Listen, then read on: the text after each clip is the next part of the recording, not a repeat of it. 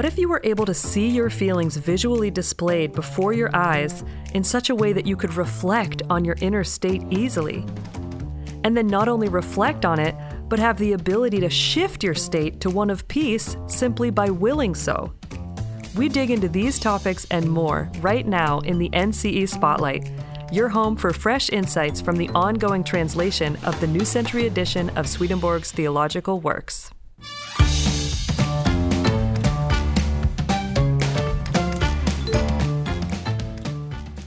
Hey, Jonathan, thanks so much for coming.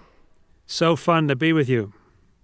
Yes, and so I'm so excited to see what insights or gems you've come across in your editing work of the New Century Edition translation this week. I have been finding some passages that relate to what your feelings look like in the spiritual world. Huh.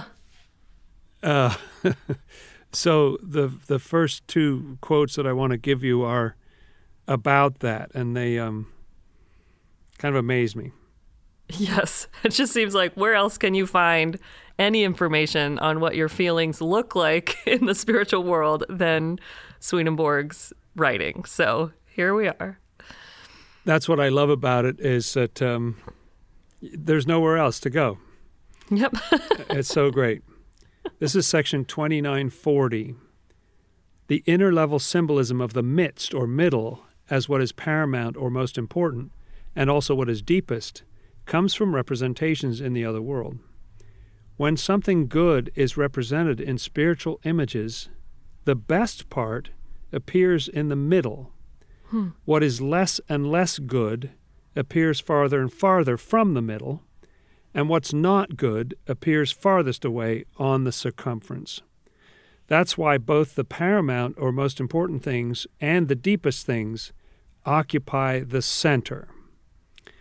And then he adds, thoughts are represented in the same way, and so are feelings. Every alteration in the state of the thoughts and feelings is also represented this way, so that goodness and evil vary with their position relative to the middle. Wouldn't it be fascinating, perhaps horrifying, but wouldn't it be amazing to see that? And then he says, this phenomenon traces its source to the underlying form of spiritual and heavenly attributes, which is similar. Wow. I feel like I don't know if there's anything that even comes close to that in our world. I can only think it's like of the amazing kind of animations that people can do nowadays, right. Or even like, augmented reality type stuff maybe could give you a feel for that, but it's amazing to even imagine what that would be like to witness. It's kind of a rare hint so often in Swedenborg's works. The good is good, the evil's evil, and he doesn't talk too much about the mix. But there, if you could see a feeling in how now, something good's at the center of it. Oh, no, now something evil pushed in, just a second later. How amazing that would be. Wow. And so there's a related passage in number 3078, subsection 2, that talks about the fact that we all have a dominant desire or something that we love or feel passionate about above all else. And that is sometimes presented visually in the other world. He says, in the other world, our dominant desire is sometimes laid out in the open and presents a picture of us. It shows how much self-love and how much materialism we harbor, how much love for good principles, and what kind of goal and purpose we have. It reveals how much we love what is good and true, what that goodness and truth are like, and also how they are organized, the close ties, looser ties, and wide gaps between them. So it indicates how far out of tune with the design of heaven we are, or how far in tune. Whoa. The idea of those gaps, I don't know. I just found that really, it would be a little revealing, wouldn't it? Yeah. Oh my goodness. And it just makes me think of like mirrors, how mirrors are used in film, where you're like seeing, we sort of wish that was the case where, we look in a mirror and we see what we truly are like, but then they'll sort of do that in a movie or something. So that is just wild to imagine that that's possible. Yeah, sounds a little confronting. Maybe my, impression of the human imagination is it doesn't give it enough credit, but it seems to me hard to make up. I mean, I think that is such a cool idea to be able to see the shape of it. It would be kind of undeniable. Oh, yeah. Oh, there's more ego in that than I thought. But there's also some good in there. And there's some truth, but they're a little loosely connected. And that business at the end where he talks about how far in tune or out of tune with heaven we are. I love that. Because it would be such a useful tool. I feel like we have to spend, there's so much effort. Like we're just trying to lift weights or something. You have to spend so much time in reflection just to get some sense of what do I really want in this, or where am I really coming from, or what is what are my deepest this or that, like what do I need to do to feel more in line with heaven? Like, I don't know, all of that just feels like, wow, it just sounds like simple, a little light switch or something. Just Right, and let alone, he doesn't mention it, but that must be interesting for relationships, because often even the closest people to you can be something of a mystery, Exactly. And so being able to, I see, there's exactly this much, I see, and that's sort of colored like this and that's shaped like that. Oh, interesting. Yes. Oh my goodness. Wow. That's awesome. The third quote I picked out from 2786 is somewhat related in my mind. It has to do with when the Lord, Jesus was in this world, and Swedenborg has so much to say about who the Lord is. One of the things that he says is that the Lord had extraordinary control over his own psyche. I don't know how you feel, but I've often I wish there was just a switch, like an anxiety switch that you could sometimes just shut it off or something. Mm-hmm. But it sounds like the Lord actually had a measure of control that we can't imagine. It says, as for the actual condition the Lord was in, the current verse presents a picture of it. It was the state the Lord adopted when he was undergoing times of trial. Here, the one he adopted when he was undergoing his heaviest, deepest trials. His first step in preparing for that state was to clothe himself in a state of peace and innocence. Well, that'd be nice to be able to do that.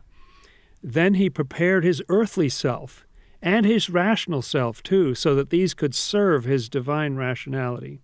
He added a deserving righteousness, and by all these means lifted himself up. These concepts cannot possibly be explained in a way that can be grasped or pictured by anyone who does not know that many states, each different from the next, can coexist in a person. They also cannot be explained to anyone who does not know what a condition of peace and innocence is, or what the earthly self is, or the rational self, or a deserving righteousness. First, you have to have a distinct idea of each of these. You also have to know that from his divine side, see, that's the key, the Lord could produce in himself any state he wished, and that he prepared himself for his crises by bringing on many different states. To human beings, this information may seem as dark as night, but to angels it is as clear as day. They live in heaven's light, which comes from the Lord, so they see the countless facets of this subject and others like it in clear detail. The emotion that then flows into them inspires them with indescribable joy. Wow. There's a lot in there. So much. And it really...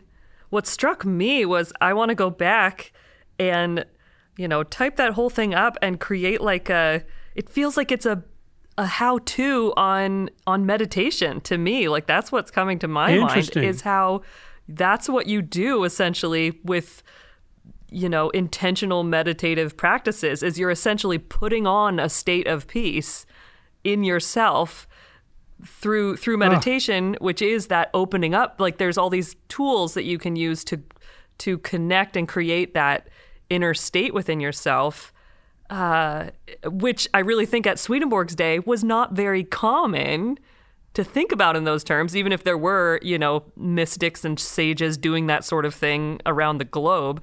But like nowadays you've got mindfulness and you have all of this like interest in introspection, and that it just sounds like what he's saying could give you such an interesting like building blocks for how to, I love that idea of preparing for crisis. Like that's what meditation does, is you sort of purposefully ground yourself in that inner peace and, that kind of a state to then,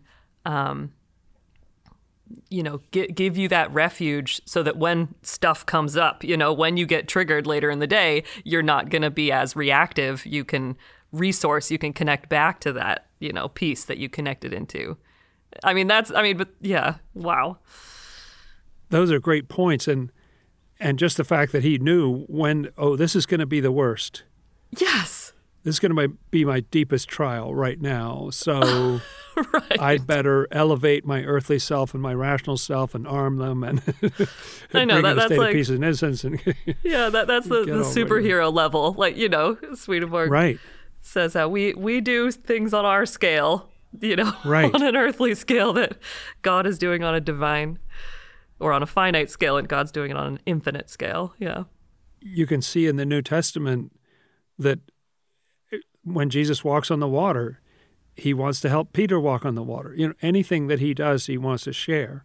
Mm-hmm. And so this is not just his private toolkit. It's just amazing to think that he could just do that at will, like he knew how to do it, and he could just totally do it, whereas we need his help to do it. And that's really what this final passage is about. This is number 3043. In his own case, the Lord also left his earthly self free when he made the truth in his rational mind divine. That is, when he attached divine truth to the divine goodness in his rational mind. Because he wanted to make his humanity divine in the usual way.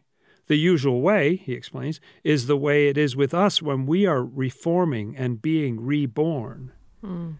Our actual reformation and rebirth, then, is a kind of image of the Lord's glorification. Through these processes, we become new people, which is why we're said to be born anew and created anew. The more we reform, the more we have a seeming divinity within us. Now, that's a thunderous phrase, I think. Yes. The difference, though, he's quick to point out, is that the Lord made himself divine by his own power. We cannot do a thing under our own power, only under the Lord's. I call it a seeming divinity because we are merely recipients of life, whereas the Lord, in regard to both his human and divine natures, is life itself. Oh, man. Yep, that sums it up right there. That's amazing. I don't know. Is there anything else you want to say about that, or is that where we should close it? Well, it is hard to know what to say. It's pretty amazing. But thinking about part of the Lord's purpose, it was a totally selfless purpose that brought the Lord into the world. And he wanted to empower people. He wanted to save us and give us what we need.